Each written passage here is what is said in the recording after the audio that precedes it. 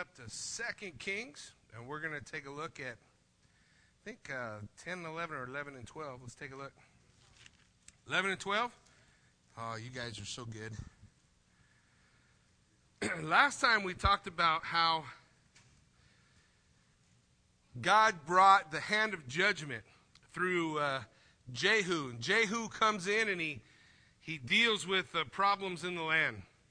He wipes out Ahab. He wipes out the Baal worship. But remember, he was a tool used of God, but he was not God's man. He never served the Lord, never followed the Lord, never really wanted to. He was kind of about his own thing, doing his own program, establishing himself. In the northern kingdom, the judgment of God came. A lot of blood was shed, and a lot of people lost their lives, but things never got better spiritually. So often, I think we have a twisted perspective. We think when the judgment of God comes, then finally men will get it. But when you read Scripture, that's not what you find. When the judgment of God comes, it's too late. And God's finished. He says, I will not always strive with man. I will not always strive. The good news for you and I, he will not always strive with us either. In terms of a believer, when the Lord says, I will not always strive, it means this chastening, the chastening of the Lord only goes to repentance. If you don't know the Lord, the chastening of the Lord does never stop. The judgment of God continues. But now we come to the southern kingdom. And you remember, when Jehu came in, he killed both kings. He wiped them both out. He killed Ahaziah, and he killed, what's his name? Thank you. That's the one. So Ahaziah is the one we're going to look at tonight. Ahaziah, when he dies, in chapter 11, we see his mother taking over. His mother takes over. Look, it says, when Athaliah, the mother of Ahaziah, saw that her son was dead, she arose and destroyed all the royal heirs. That's Bible speak for grandma just killed all her grandkids. That's a pretty thirsty for power, isn't it? I mean, I don't know. I can't imagine doing that as a grandpa, killing my grandkids so I could have power. But that's where Athaliah was. Don't forget who her mom was. Athaliah's mom was Jezebel. You remember Jezebel? Jezebel was the power behind the throne of Ahab that led the northern kingdom into idolatry. And now Jehoram, the king of the south, married Jezebel's daughter, Athaliah, and they had a son named Ahaziah. And Ahaziah was a wicked king, and they began to institute in the south, which typically had been more God-centered. They began to institute in the south idolatry, and this idolatry began to lead people's hearts away.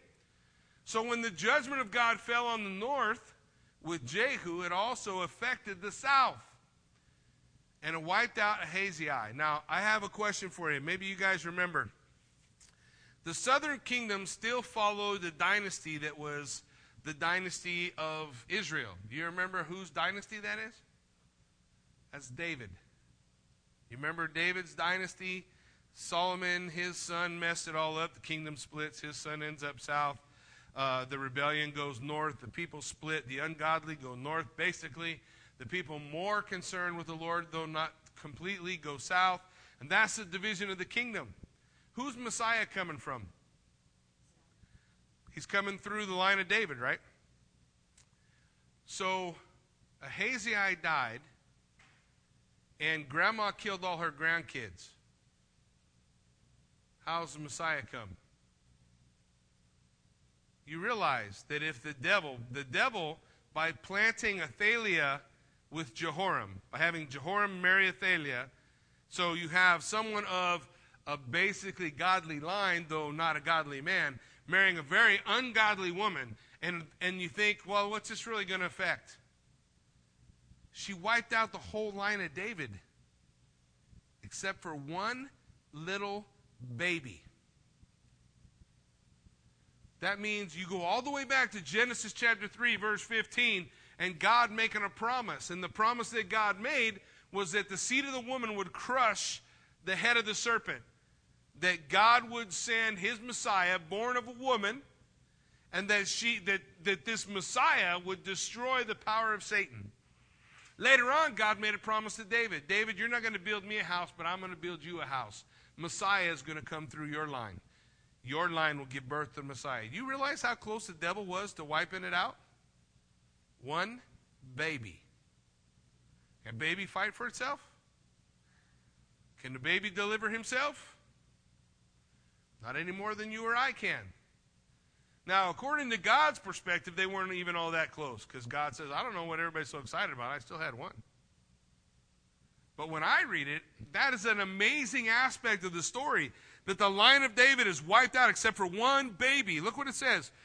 But Jehosheba, the daughter of King Joram, the sister of Ahaziah, took Joash, the son of Ahaziah, and stole him away from among the king's sons who were being murdered. And they hid him and his nurse in the bedroom from Athaliah, so he was not killed. So the baby, he's a baby. He's not even a year old. She saves the baby as the king's sons are being killed. Now, Ahaziah didn't rule that long. We're not talking about adult kids. We're talking about little kids. We don't know how many. All we know is Grandma wiped them all out and assumed the throne. And Grandma, Athaliah, is going to rule in the southern kingdom for 6 years. There will be a queen ruling over the nation of Israel for 6 years while the child grows.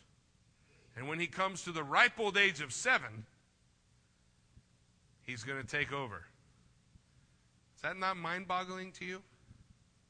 It's kind of mind-boggling to me. You know, every 4 years, I get riled up thinking that maybe some political change is on the horizon and things will change and get better. And, I'm disappointed most of the time. No matter who ends up in office, it just doesn't seem to quite, fulfill all the dreams of what we would like to see. Do you realize that God is going to deliver the southern kingdom into a revival through a 7-year-old? 7. Is God able to do abundantly above all we can ask or imagine according to the power that works in us? God's going to use a 7-year-old. That's pretty cool. The greatest revival ever is going to start through an 8-year-old. I think. Greatest as far as I'm concerned anyway.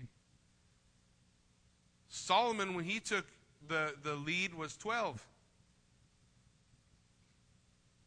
God is able to move and to work and do incredible things. And we think it's always got to be something big. But sometimes it just starts with that baby. Sometimes it just starts with a 1-year-old. Sometimes it starts with just one person not being willing to do what everybody else is doing. How did Moses come to be? Everybody else was having to send their children down the Nile. Moses' parents hid him. They thought that God must have a plan for him. They saw a future in his life. They knew they couldn't keep him forever, but rather than just throw him to the crocodiles in the river, they made a raft. Right? Now you tell me, a baby in a raft, what's the chances? Pretty good. The baby's going to land. He's probably watched a little bit of Survivor Man on TV, so he knows what plants he can eat, right? No, it's no hope. They did what they could. They put him in a raft. They let him go. Did God do the rest? Yeah, God does the rest, man. God is so able to move beyond our circumstances. And we tend to put God in this little box and say, this is as much as God can help. This is as much as God can save. This is all that God's going to be able to do, and this is such a horrible thing. But the reality is, God's done a lot more with a lot less. What he does require is his people to have enough faith to trust him, even though everything looks impossible. But when we get down to it, most of us, our struggle is we got more faith in ourselves than we have in the Lord.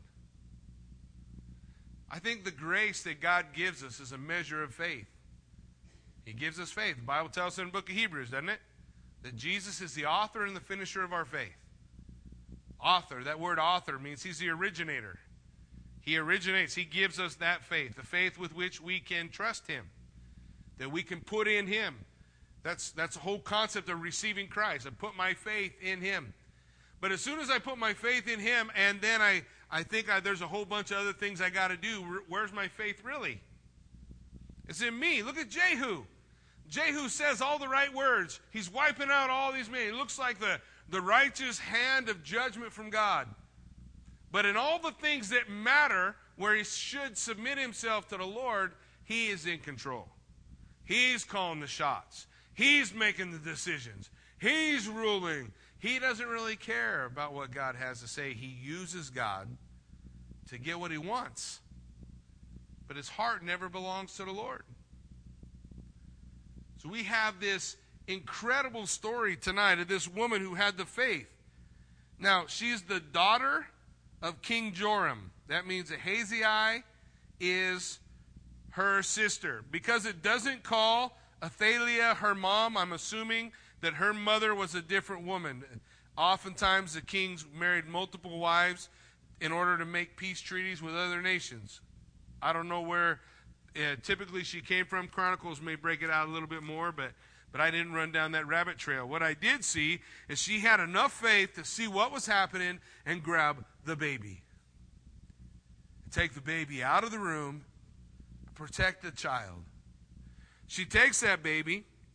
It says in verse 3, so he was hidden with her in the house of the Lord for 6 years. Now, here's what you need to know about Athaliah. Athaliah was a Baal worshiper. The safest place to hide anything from her was in the temple. She never went there. She never worshiped God. She didn't care about that. She was into Baal worship. Remember, that was what God's problem he had in the northern kingdom. That's what Jezebel brought in. This is Jezebel's daughter. She's just like her mom. She's taken over the rule and the reign and the nation, and she is caught up in Baal worship, false worship, idolatry. So where do they hide the baby? In God's house. In God's house for 6 years. 6 years. I wonder what they thought during those 6 years. How long is this going to take? I probably would have thought at least another 12 or 14 years. I don't know about the 7-year-old being on the throne. But look what happens. It says he was hidden in the house of the Lord. Is there a better place, by the way, to be? Is there a better place to be raised? You know, I hear people all the time talk about what a hardship it is for ministry kids because they're at church all the time. I grew up in church my whole life. I grew up in church my whole life. I grew up having an opportunity to hear the Word of God all the time. You know what I learned? I learned that church was a place where I could be. I didn't have to be something better or something else. I could be. There's way worse places to be than in the house of the Lord. And you want to see a cool sight? Go next door in that room where all them kids are standing worshiping. Go look at all those kids, what they're learning, how they're growing, what God's doing in their life. There's a lot worse places to be than in the house of the Lord. He's in the house of the Lord 6 years. 6 years God takes care of him while Athaliah reigned over the land. Now in the 7th year, Jehoiada sent and brought the captains of the hundreds, of the bodyguards and of the escorts, and brought them into the house of the Lord to him. So he sends out a call. Jehoiada is the priest. So Jehoiada, he knows the king. He's now 7 years old. He sends out to the captains of the hundreds, and he says, you come to the house of the Lord. So he gathers together the people who are over, men who are over other men, and he made a covenant with them. So before he'll tell them anything, he says, come into the house of the Lord. We need to make a covenant. You need to choose right now. Before you know, you're in or out.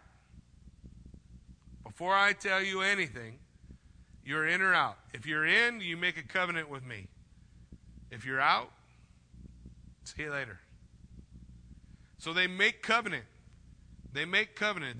That word to make covenant means to cut covenant. You remember when they cut covenant, what they did is they divided animals in half, and they met in the midst of the two animals, and they promised, what happened to this animal happens to me if I break my promise. You know, God cut covenant with Abraham. You remember, right? So he covenants with these guys. They make their promises. They come to him in the house of the Lord, and he showed them the king's son. Now, the whole nation thinks the line of David is gone. Greatest king they ever had. The promise of God through David was the Messiah. So that means there will be no Messiah. There will be no deliverer. This is it. It's over. And now he brings those guys in and he shows them the king's son. All their hope is wrapped up in a 7-year-old child. All their hope for a future.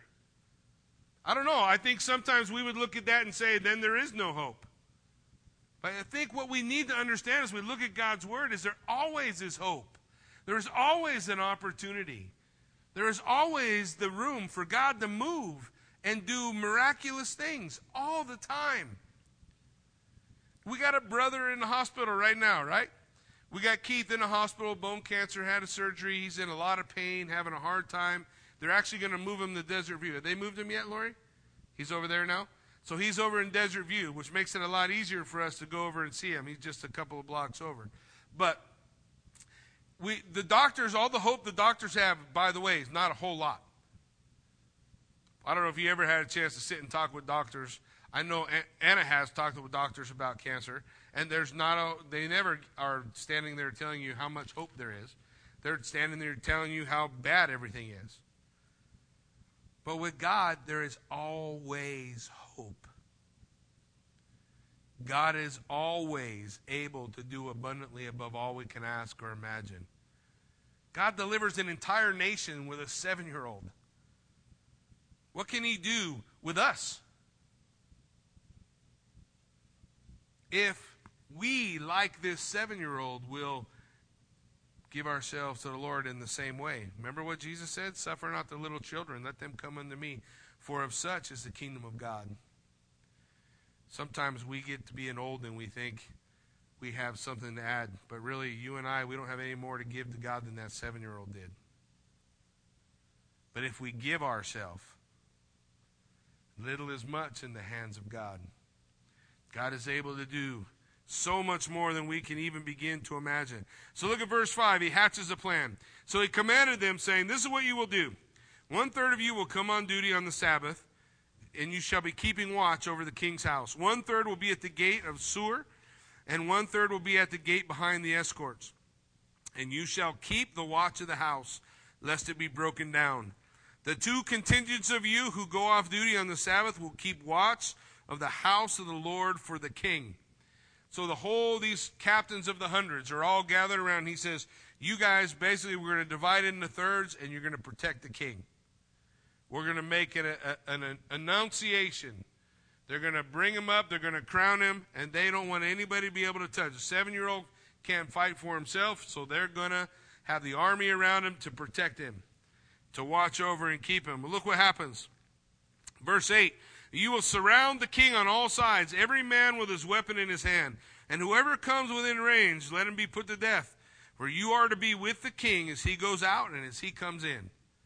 So the priest sets up the protection of the king. Sets up that the king, they're not going to let anything touch him.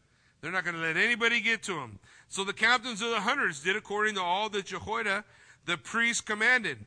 Each of them took his men who were on duty on the Sabbath, and those who were going off duty on the Sabbath, and they came to Jehoiada the priest.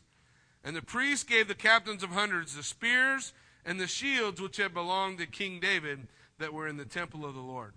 Now, ever since David, after Solomon, they stopped keeping their trophies in the house of God. See, their trophies belonged to other places, in their own house, fancier buildings. You remember Solomon, he built the forest of Lebanon, this huge room where he would put all these shields of gold, and And he put all these things for basically the trophies of the battles that they had won. But you know, when David was serving the Lord, when he won a battle and got the spoil, you know where he took the spoil? He took it into the house of God. He left it there. And I'm sure a lot of people said, now this is the dumbest thing ever. And what good is a house of God ever going to need shields and spears for? Well, we're several generations down the road, and now the last heir of the line of David is 7 years old, and the people guarding him need weapons.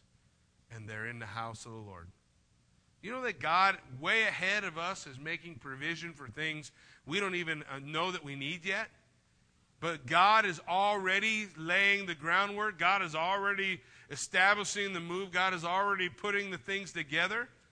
In your life, in my life, in everyone's life, God is moving that way. The things and the choices and the groundwork that you lay may be for your grandkids. The kingdom of Jeff Masters' house may go to Heston one day. Unless Debbie makes you get rid of it all before that. There are things that we can't even begin to imagine that is laying the groundwork for the future. Well, we just trust the Lord and do what God's asking us to do, and He provides. He provides a way. So they have everything they need. Guys, this is where our trophies belong. Where is your joy? Is your joy in the house of the Lord, or is your joy in the man cave? In the trophies on the wall, or the accomplishments that you have? Or is your joy in what God has done and how God has delivered? Because that's how David was. And so that's how God established and worked through him. In verse 11 it says, "And the escort stood, every man with his weapon in his hand, all around the king, from the right side of the temple to the left side of the temple, by the altar in the house. And he brought out the king's son, and he put a crown on him, and gave him the testimony." What's the first thing he gave the king? Was the word, the Bible. Do you know that every king was called to make a copy of the Bible? They hadn't done it for a long time. But every king had the charge to make his own copy of the Word of God. To sit down every day and write it out. Write it out. What's that force you to do? It forces you to take a look. What does God say? What does God's Word direct? I don't know how you learn, but for me, once I start writing something down, it really starts to establish it in my mind. I start to really grab a hold of it. And so the king would write it out. Wouldn't that help the king stay on track? Well, they hadn't done this. The king hadn't had the word for years. In fact, later on, when we're waiting for Josiah to come on the scene, we're going to see the word of God had disappeared again. And the nation once again is caught into idolatry as a result. The first thing they give him is the Word, because the Word of God is so vital. Jesus said you need the Word of God like you need food. Do we need food? Last I checked, most of you are still eating. And maybe you'll go a day. Maybe you'll miss a couple meals. I obviously am having too much. But others, there are probably some people who are much more conscientious about what they eat. Maybe they just have a carrot every day, but they have something. Jesus said, man will not live by bread alone, but by how many words? Every word. So not just a couple of them, not just the New Testament, not just the fun books. But it's amazing. We could just do fun books. You'd be amazed how many people come out for fun books. Revelation. Ooh. He said every word that proceeds from the mouth of God, man shall live by every word. That he should need it like he needs his bread. Jesus spoke those words after 40 days without food. So how do you think he was wanting? Do you really think he was in the wilderness not hungry at all because he's God? Because the Bible says in Philippians chapter 2, verses 5 through 8, that he laid aside all his royalty and divine power and came as a man. So when he suffered just like you and me. When he was hungry just like you and me. The Bible says when he healed how? By the power of the Holy Spirit. How do you heal? Same way. By the power of the Holy Spirit. So you're saying he wasn't God? No, I'm saying he was 100% God, 100% man, that he laid aside the use of his divine power. I did not say he laid aside his attributes. I said he laid aside his power. He is all God all the time. And after 40 days in the wilderness, he said, man shall not live by bread alone, but every word that proceeds from the mouth of God. The first thing they gave a 7-year-old was the testimony. By the way, at this time, that is probably the first 5 or 6 books of the Bible. It might have only been the Pentateuch, which is the first 5. That's what they gave him. Here's the testimony. You need the testimony. You need this in your life. They made him king and anointed him, and they clapped their hands and said, long live the king. So listen, the kings in Israel are always anointed at the temple. And the queen, who's in charge of everything, never goes to the temple because she worships Baal, so she's not there. She's out doing her queenly stuff. She don't even know what's happening. But all the people that she rules, they still come to the temple. And when they start to hear something's going on, what's going on? Look at all the soldiers. Look at all this stuff. What's happening? All of a sudden, they wheel out this 7-year-old kid. They pour oil over his head. What was that oil symbolizing? The anointing of who? The Holy Spirit, man. They're pouring that oil, saying he's now anointed with the Holy Spirit. That's the power to be the man God wants him to be. And they put that crown on his head, and they hand him the Word of God. And they say, long live the king. And just like that, it's over for Athaliah. You remember how much bloodshed there was with Jehu? Remember I told you on one hand you'll see revival, not so much bloodshed. There's still a little, but not so much. But on the other hand, the judgment of God, that's all this destruction. The grace of God and revival, not so much destruction. People have an opportunity to turn, repent, and live. The judgment of God, destruction. Man will not strive with man, or God will not strive with man forever. His days are numbered.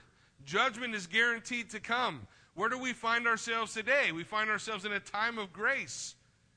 In a period when we are looking for, desiring the revival of God to change the hearts of men. That Congress is still trying to change the nature of man with laws. You cannot. You cannot change the nature of a man with a law. You can only change the nature of a man by the indwelling of the Holy Spirit. That's it. That's the only thing that changes men. So long live the king. The queen, she's out worshiping some other god. They pour the oil on him, they crown him. Verse 13, now when Athaliah heard the noise of the escorts and the people, she came to the people in the temple of the Lord. Hey, what are all these people doing here? And when she looked, there was the king standing by a pillar according to the custom. And the leaders and the trumpeters were by the king, and all the people of the land were rejoicing and blowing trumpets. So Athaliah tore her clothes and cried out, treason, treason. It's too late. How do you call that treason? Grandma killed all her grandkids so she could have power. And about the time we think, I can't even imagine something like that, we see stuff like that all the time. You just go home and turn on the news and watch it for a while. There are whole nations that build schools around missile sites. You want to know why the Hamas is always up in arms that Israel killed children? Because they hide behind them.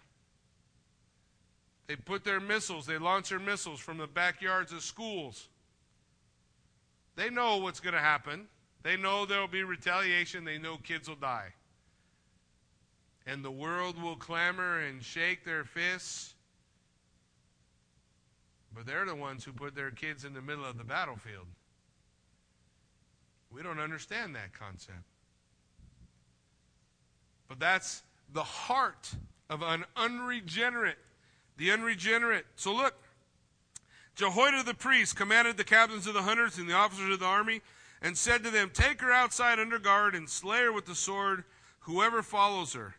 For the priest had said, "Do not let her be killed in the house of the Lord." So they seized her. She went by the way of the horse's entrance into the king's house, and there she was killed. Now, you remember when Jehu came in? He was killing everybody. Bringing everybody who ever worshiped Baal. "Hey, guys, come on in here. And we're going to have a big party to celebrate Baal." And then when everybody got in, he locked the doors. Remember? Killed them all. Killing everybody. That's judgment. In this case, we have Athaliah who's been slain. Not everybody related to her, not everybody even closely linked to her. You have Athaliah. Then look at verse 17. Jehoiada made a covenant between the Lord, the king, and the people. He cut covenant again, only this time it's for the people. Hey, you guys were following this lady and you allowed all this stuff to go on. This is the heir. This is of the last child of the line of King David. He's going to rule. You guys have to decide if you're going to follow him or not. So they cut covenant. They promised that sprinkling of the blood would have occurred in the same way as it did back in Deuteronomy chapter 4. In verse 18 it says, "And all the people of the land went to the temple of Baal." So here we go. Revival begins. The king is crowned. That's how revival always starts. When God's people choose to submit themselves to their king. In this case, it's a 7-year-old. In our case, it's when we decide to submit ourselves to the Lord God Almighty. When we give ourselves to him. The Bible says one day God will force every knee to bow and every tongue to confess that Jesus Christ is Lord to the glory of God the Father. But we have opportunity in revival when we submit ourselves to God. We present ourselves to him. We're his tools. The initial thing that takes place is God's people get excited about serving God and they go tear down the altars. They tear down all the things that were dividing them that were coming between them and God. So they run into the temple of Baal, the temple that Athaliah had constructed. They go into this temple. It says all the people of the land went to the temple of Baal and they tore it down. They tore it down. They didn't go through and kill everybody. They went through and tore down the temple. They thoroughly broke in pieces the altars and the images. And they killed Matan, the priest of Baal, before the altars. Jehu killed everybody who ever walked into the temple. They just killed the priest. I'm sure the priest is not wanting to turn away or stop, so he's removed. He's taken out of the equation. There still is a measure of judgment that comes in the midst of revival, but it's measured. There's a whole lot more repentance and change happening in the South. As the people are decided, I'm going to serve God, I'm going to follow him. They tear it down. They tear down the temple. And then the priest appointed officers over the house of the Lord. So we see revival begins. People submit themselves to the king. As they submit themselves to the king, there's a fruitfulness in their life that takes place, and they tear down the altar, the things that are separating them from proper worship of God. Next, they set up for themselves officers of the temple. That means they are coming back to the true worship.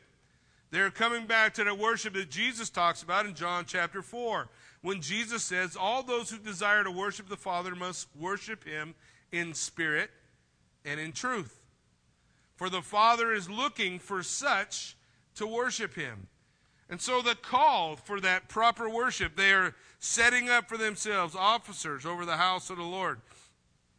Verse 19, he took the captains of hundreds and the bodyguards and the escorts and all the people of the land, and they brought the king down from the house of the Lord and went by way of the gate of the escorts to the king's house, and they set him on the throne of the king. So all the people of the land rejoiced, and the city was quiet, for they had slain Athaliah with the sword in the king's house. Jehoash was 7 years old when he became king. 7-year-old on the throne. And the things are going to change. Revival has begun. People's hearts are turned back to the Lord. Look at chapter 12. So in the 7th year of Jehu, Jehoash becomes king, and he reigned 40 years in Jerusalem. His mother's name was Zibiah of Beersheba. Zibiah, far south in the southern kingdom as you could get. She was not anywhere close to the northern kingdom. He reigned 40 years. Look at verse 2. Jehoash did what was right in the sight of the Lord all the days in which Jehoiada the priest instructed him. Did you catch that? Let me do it again for you. Jehoash did what was right in the sight of the Lord all the days in which Jehoiada the priest instructed him. Let me tell you, Jehoash starts really good. He don't end so great. Jehoiada the priest, as long as Jehoiada the priest is there to guide him and to direct him and to share with him the truth of God's word and to keep him on task, Jehoash, he does good. He does right. But the Bible doesn't say he did right in the eyes of the Lord all the days of his life. Other kings, that's what it says. In this scripture, it says he did right as long as the priest was with him. But as soon as he loses that godly influence in his life, we're going to see Jehoash stumble and fall in the end. Man, it's so exciting to see a great start, but isn't it so much more satisfying to see a great finish? To see someone finish well? But Jehoash, he struggles, and here's the beginning of his struggle. Look at verse 3. Verse 3, here's why Jehoash falls. This is why Jehoash doesn't end well. But the high places were not taken away. They took out the temple in the middle of the city. They took out all the public areas. They took out the place in the middle of the city where everybody could see. But they didn't deal with the high places. The high places were areas in the country where people could go away up on a hill and offer worship to some other god. They didn't deal with those things. The high places symbolize those areas in our private life that are places where we just love to go and bask in some sin, something, some issue. And he didn't deal with those. He dealt with the public stuff. And he looked, everything looked good, and revival gets going, and they start to tear down things. But the revival doesn't go completely through. It comes to a place, the high places, and those are little things. It's just a little thing. I don't need to bother with the little things. So he didn't bother with the little things. And the little things get him. The little things cause him to stumble and fall. The little things cause him to turn his back on the Lord at the end of his life because he left the devil a foothold. Can you think anywhere in the scripture where it talks about the devil having a foothold? I know there's one that you're not supposed to let the sun go down on your anger. It gives place to the devil. It gives the devil a place to start to wiggle. It gives the devil a place to work. Do you know that the Bible commands us, in Matthew chapter 18, if you got a problem with your brother, that you're supposed to make it right before you offer anything to God? Before you offer anything. Before you offer the sacrifice of praise, before you give a tithe or an offering, if you've got a problem with a brother or a sister in the Lord, you are supposed to, commanded by God, to make it right. You know that costs you something, right? But it's just a little thing. Just a little thing, and it's so much easier if I just ignore it. And after a bit of time, pretty soon, I don't even hardly think about it at all. But the Bible says, if you have aught against your brother, you leave your gift at the altar, and you be reconciled to your brother. Paul says in the book of Romans, inasmuch as it is possible for you, be at peace with all people. Sometimes we use that to comfort ourselves. Well, I tried. I don't know how hard you tried. Jesus made peace. Did you pay attention to what that cost? Jesus went to the cross, and through the cross, through his sacrifice on the cross, he made peace between me and God. There was a big chasm there. He made peace. The reality is sometimes we just don't want to die to our own self, our own selfishness, our own whatever. We like to feel the way we feel sometimes, so we don't want to deal with it. Maybe we're leaving the high places. The Bible says, don't let the sun go down on your wrath. We think that that is only between a husband and a wife. Really? Do you think that? That he means only in a relationship of a husband and a wife, but certainly not between two brothers or a brother and a sister or folks going to the same church.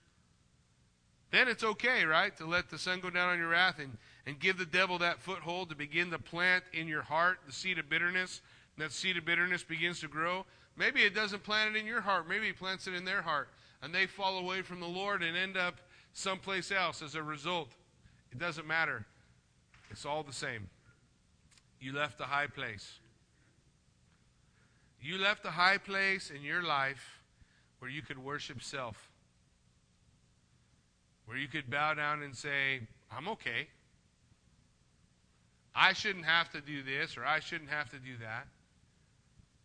And that bitterness, that root in your heart begins to get hard. And then your heart gets hard and you can't really receive the Word of God anymore like you could before. And you're not really sensing the power of God moving and working in your life. And while there's still blessing, because God loves to bless His children, there's just not that peace that there has been before. But, maybe it's the church. But it doesn't matter where you go and what you do. If you leave a high place, it will tear you down if you don't tear it down. He's 7 years old. But he reigns for 40 years, and he allows the high places to remain. He allows all that stuff to still go on. And as he comes toward the end of his life, as he comes toward the end of his race, the hardness in his heart is not perceptible anymore. The Jehoash at the end doesn't look like the Jehoash at the beginning. But it took 40 years to get there, so he doesn't notice a change. Have you guys ever noticed that? You ever been away from, nieces and nephews? You haven't seen them for years and years and years, and then you see them and you're surprised at how much they've grown. But in your mind, all that time, they were still that 6-year-old that you left. But the reality is, they've changed a lot. It's the same way in our life. We don't notice those slow, subtle changes in our life. Jehoash didn't notice a slow, subtle change in his life, but his heart is hardened and it's turned away from the Lord. It says in verse 4, the one thing that Jehoash tries to do. Jehoash said to the priests, all the money of the dedicated gifts that are brought into the house of the Lord, each man's census money, each man's assessment money, and all the money that a man purposes in his heart to bring into the house of the Lord. Let the priests take it to themselves, each from his constituency, and let them repair the damages of the temple, wherever any dilapidation is found. So the temple is over 100 years old now, and it's needing a little help. And so he says, we'll take the money that comes in, all the money that comes in the temple, and we'll fix it. It's not only Jehoash that's the problem. It's not just his heart. The people were still going to the high places. They didn't tear him down either. So where do they see it? The house of God just slowly falls into disrepair. Walls are broken down, windows are busted, things aren't getting fixed, things aren't getting handled. And the king says, use the money to do it, but there's no money to do it. Look at what it says. It says, now, it was so by the 23rd year of King Josiah that the priests had not repaired the damage of the temple. For 23 years, this was their job. And for 23 years, they got nowhere. Does that not boggle your mind? Well, think of the last 4 years. Any changes happening around here? Any things going on? Has Spirit of God been moving? Can you imagine going 23 years and not having anything happen? Nothing. 23 years, nothing happened. Why? Because the people allowed the high places. The priests, they allowed the high places. The king, he allowed the high places. And so they weren't moving forward because they're still worshiping at the high places. They're still worshiping at the altar itself. They're still worshiping whatever. You put it, whatever face on it that you want. Their gods had names back then, not Harley Davidson and Corvette and the farm. Their names had other Molech, Baal. It's all the same stuff. It's all money, power, success. If we allow the high places to remain, the fruitfulness stops. Growth ceases. Not only that, if you just turn to the right to 2 Chronicles 24, 2 Chronicles kind of deals with this same section. The chronicler gives us a little more information than what we have in here. But in 2 Chronicles 24, he tells us that folks have been breaking in and stealing. So you got 2 Chronicles 24, beginning at verse 4. Now it happened after this that Joash set his heart on repairing the house of the Lord. And he gathered the priests and the Levites and said, Go out to the cities of Judah and gather from all Israel money to repair the house of your God from the year to year, and see that you do it quickly. However, the Levites did not do it quickly. So the priests didn't really care about it. It didn't matter to them because they didn't tear down their high places either. So the king called Jehoiada, the chief priest, that's the priest who was given Joash counsel, and said to him, Why have you not required the Levites to bring in from Judah and from Jerusalem the collection, according to the commandment of Moses, the servant of the Lord, and of the assembly of Israel, for the tabernacle of witness? For the sons of Athaliah, remember her, she's the queen mother who just got killed. The sons of Athaliah, the wicked woman, had broken into the house of God, and had also presented all the dedicated things of the house of the Lord to Baals. They took all the dedicated things. That's the utensils that were used for worship. That's the things around the ark, the stuff that filled the room, the things that they used that was a basic part of the high priest's duty. They broke in. The sons of Athaliah broke in and stole it and gave it to Baal. But don't you see, the priests, they were satisfied. They were satisfied. They sat down and they said, it's pretty good. We got a good king. Things are good enough. Let's not rock the boat. Let's just leave things like they are, and we'll just stand in the status quo. And unfortunately, some of us, that's our Christianity. I don't want to rock the boat. I don't want to look too much like a Christian in the workplace, or I don't want to.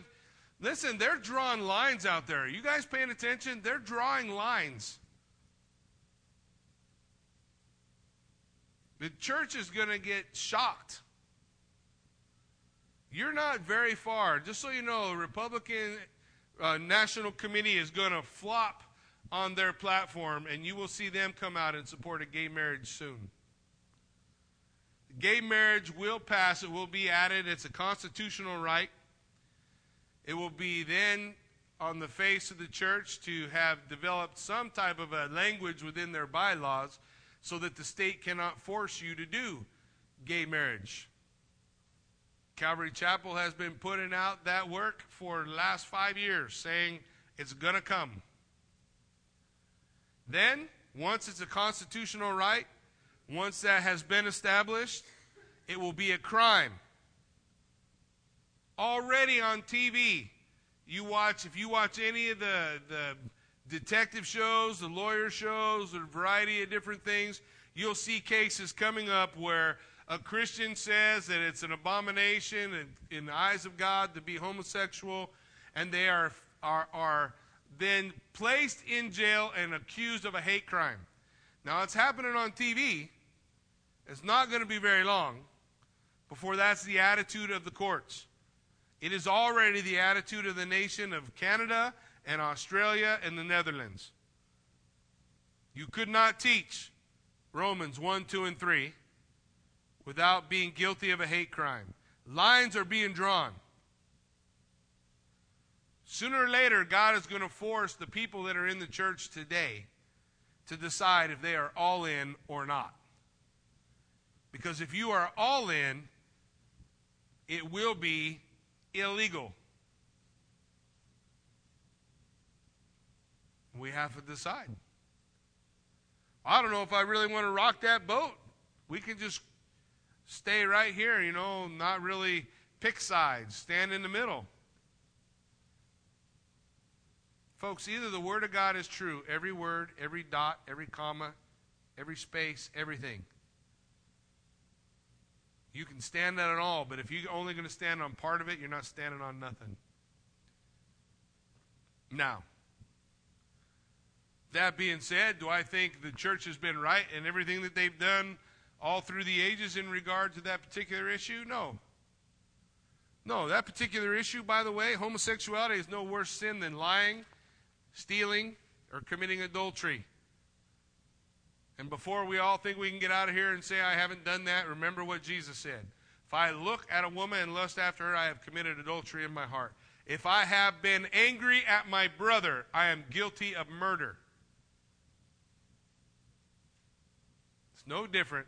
By the way, the Bible says in Proverbs chapter 16 that there are 7 things God hates. It's not in there. Did you catch that? What's in there? A lying tongue, a gossiping mouth, a proud look. Oh, we don't like to think about that. We're going to have to deal with our high places. We're going to have to deal with our high places. Homosexuality is sin? Absolutely. It's not a worse sin than another. How do we deal with all those other sins in the church? We preach the truth of what God's Word says. We ask the Holy Spirit to give us victory over the things we struggle with, and we define ourselves by our relationship with Jesus Christ and not by what we do. That's a good stance. Days are coming. Lines are drawn. Sides are being picked. So King Jehoash called Jehoiada the priest and the other priests, and he said, why have you not repaired the damages of the temple? Now therefore, do not take more money from your constituency, but deliver it for repairing the damage of the temple. And the priests agreed that they would not receive more money from the people nor repair the damages of the temple. What? The king said, go repair the damage of the temple. And the priest said, well, okay, we won't collect any more money, but we're not fixing this place. You see, does this remind you of a nation? Of a nation where one guy's trying to establish some change and whoever else is a part of the rulership doesn't want to do what they want to do? It should remind you of the last 200 years of the history of the United States of America. Where the entire government cannot get on one page to do something for the common good because they're too busy worrying about whether or not it's going to line the pockets of the guy who got them elected. Same thing's happening way back then. We didn't invent it. It was happening back then. The priests wouldn't do what the king wanted them to do. They said they wouldn't collect any more money, but then they cheat. Look at verse 9. Jehoiada the priest took a chest, bored a hole in its lid, set it beside the altar on the right side as one comes into the house of the Lord. And the priests who kept the door put there all the money brought into the house of the Lord. So it was whenever they saw that there was much money in the chest that the king's scribe and the high priest came up and put it in bags, counted the money that was found in the house of the Lord. And they gave that money which they had apportioned into the hands of those who did the work, who had the oversight of the house of the Lord, and they paid it out to the carpenters and the builders who worked on the house of the Lord. So Jehoiada comes in and says, man, forget it. He puts a chest with a hole in it. And everybody who walks by drops a little change in it. When it fills up, he'd take the money out and give it to people who were going to do the work on the house. But the priests wouldn't join. They wouldn't get behind it. The king's trying to make something happen. Now, at this point in history, the history of Israel, the king then takes over the control of the temple. So you come to the time of Christ, you have Herod the Great. Who was involved in the renovation of the temple? Who fixed it? Herod the Great. He fixed it. The king took over the job that the priests were supposed to do because the priests were too busy thinking about what was theirs. What's mine? What do I get?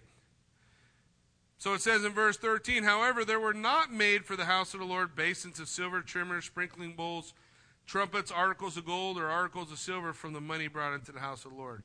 But they gave that to the workmen, and they repaired the house of the Lord with it. Moreover, they did not require an account from the men to whose hand they delivered the money to be paid to the workmen, for they dealt faithfully. The money from the trespass offering, the money from the sin offering, was not brought into the house of the Lord. It belonged to the priests. The priests were worried about what was theirs, so they held on to what was theirs, and they paid a little bit to the guys who were doing some of the work. But you come to verse 17, it says, Hazael, king of Syria, went up and fought against Gath and took it. Then Hazael set his face to go to Jerusalem. Hazael, that's a Syrian king, remember? He's one of the hands of God's judgment. And Jehoash, king of Judah, took all the sacred things from his fathers, Jehoshaphat, Jehoram, Ahaziah, kings of Judah, whatever they had dedicated, and his own sacred things, and all the gold found in the treasury of the house of the Lord and in the king's house. And they sent them to Hazael, king of Syria, so he went away. So they raised all this money to do the work on the temple, and they end up giving it all to the king Hazael, who's coming to do battle against them. Rather than face him in battle, they pay him to leave. And they end up in the same place they were before. Verse 19 says, Now the rest of the acts of Jehoash, all that he did, are they not written in the book of the Chronicles of the kings of Judah? And his servants arose and formed a conspiracy and killed him. Oh, great. Well, let me tell you why. In Chronicles, it says that after Jehoiada's death, the priest, remember the priest we talked about? He did what was right as long as that priest was around. After Jehoiada's death, Joash brings in idol worship. He has a man named Zechariah, the son of Jehoiada, Jehoiada's kid. That's the priest who raised him. He has Jehoiada's son stoned for opposing his acceptance of idolatry. As a result of all these moral failures, he is severely wounded by the Syrians in battle. His officials finish him off while he's recovering. When the priest died, he killed the priest's son, and he started idol worship, the same idol worship he had moved against. Why? Because he didn't deal with it all. He left a little leaven. What did Jesus say? A little leaven will what? Will leaven the whole lump. We've got to pick. We've got to choose. If we're going to go for it, let's go for it. Let's get all in. Let's serve the Lord with our whole heart, not a part of a heart, not just a little bit, but all of us. Let's give it all. It says, for Jozachar, the son of Shemaiah, Jehozabad, the son of Shomer, his servant, struck him. So he died, and they buried him with his fathers in the city of David. Then Amaziah, his son, reigned in his place. So we have a guy, starts, the fruits of revival begin, but he doesn't take it all the way. He doesn't go as far as he could, and as a result, at the end of his life, his heart is hard. He turns back to idolatry.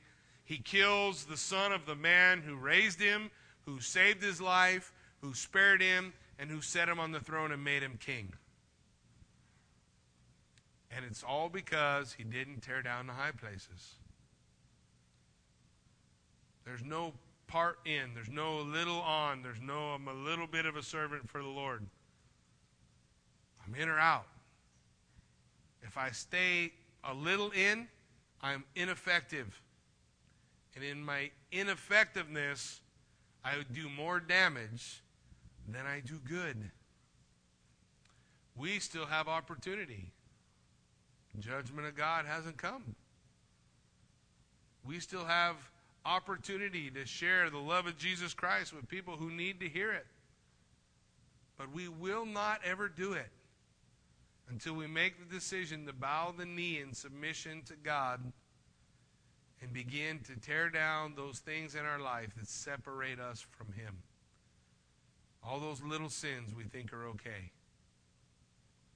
And rather than spend our energy and effort pointing at the sins outside of the church that are a problem, we need to think about the ones that are inside the church that we're not dealing with.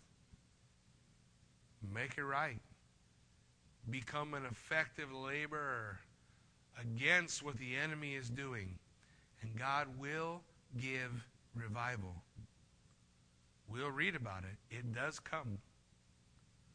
The reasons why revival is so far distant from itself is because of the level of submission that's required in the heart of men and women to allow God to use them that way. A lot of people don't want to do it. They don't want to turn away from their lies. They don't want to turn away from their backbiting, their gossip. They don't want to turn away from the division they cause between brethren. And so, in the heart of the church, there exists things God hates. And when the church will look and say, we have high places we still need to deal with, and we corporately come together and say, let's tear those down. I'm going to tear this down in my life. Then we will see the power of God moving through our lives. Then we will see hearts and lives change and turn toward the Lord. Then we will see God move in power in our lifetime. Until then, we still sit at the table deciding whose side are we on. When Jesus comes, I want it to be clear whose side I'm on. We need to make those changes. Commit to it. I don't have to be perfect. I just have to change my mind. And God will change my heart. But I got to change this. How I look at those things that are in my life. Amen? Why don't you stand with me? Let's pray. Heavenly Father, Lord God, we thank you for the truth of your word. God, we thank you for what your word delivers, Lord. And we're faced with a challenge that says, will you stand? Will you stand? Nehemiah goes out and he takes the children of Israel to rebuild Jerusalem and to rebuild the temple. But it's not easy. They have to build with a trowel in one hand and a sword in the other. They have to do battle every single day. No day without battle. But soon they discover, by giving themselves away, that they're able to accomplish something great. Be part of a bigger story. Be part of something that you couldn't even imagine before. For God is able to begin a work with a 7-year-old. But we have to choose our life long to tear down the high places and to offer ourselves wholly and completely to him. Lord God, we pray that you would move in our midst. God, we pray that you would show us individually where am I off? What am I allowing in my life? What am I excusing myself for while I look at the sins of the world? What is the sin within the church, within me, within my life, that I'm just saying, oh, that's no big deal? And may we do battle with it when we realize that your word declares the weapons of our warfare are not carnal, but mighty in God for the pulling down of strongholds. By your Spirit, give us the victory as we, your people, choose to make our stand for you. And we'll give you all the praise and the glory for it. In Jesus' name we pray. Amen.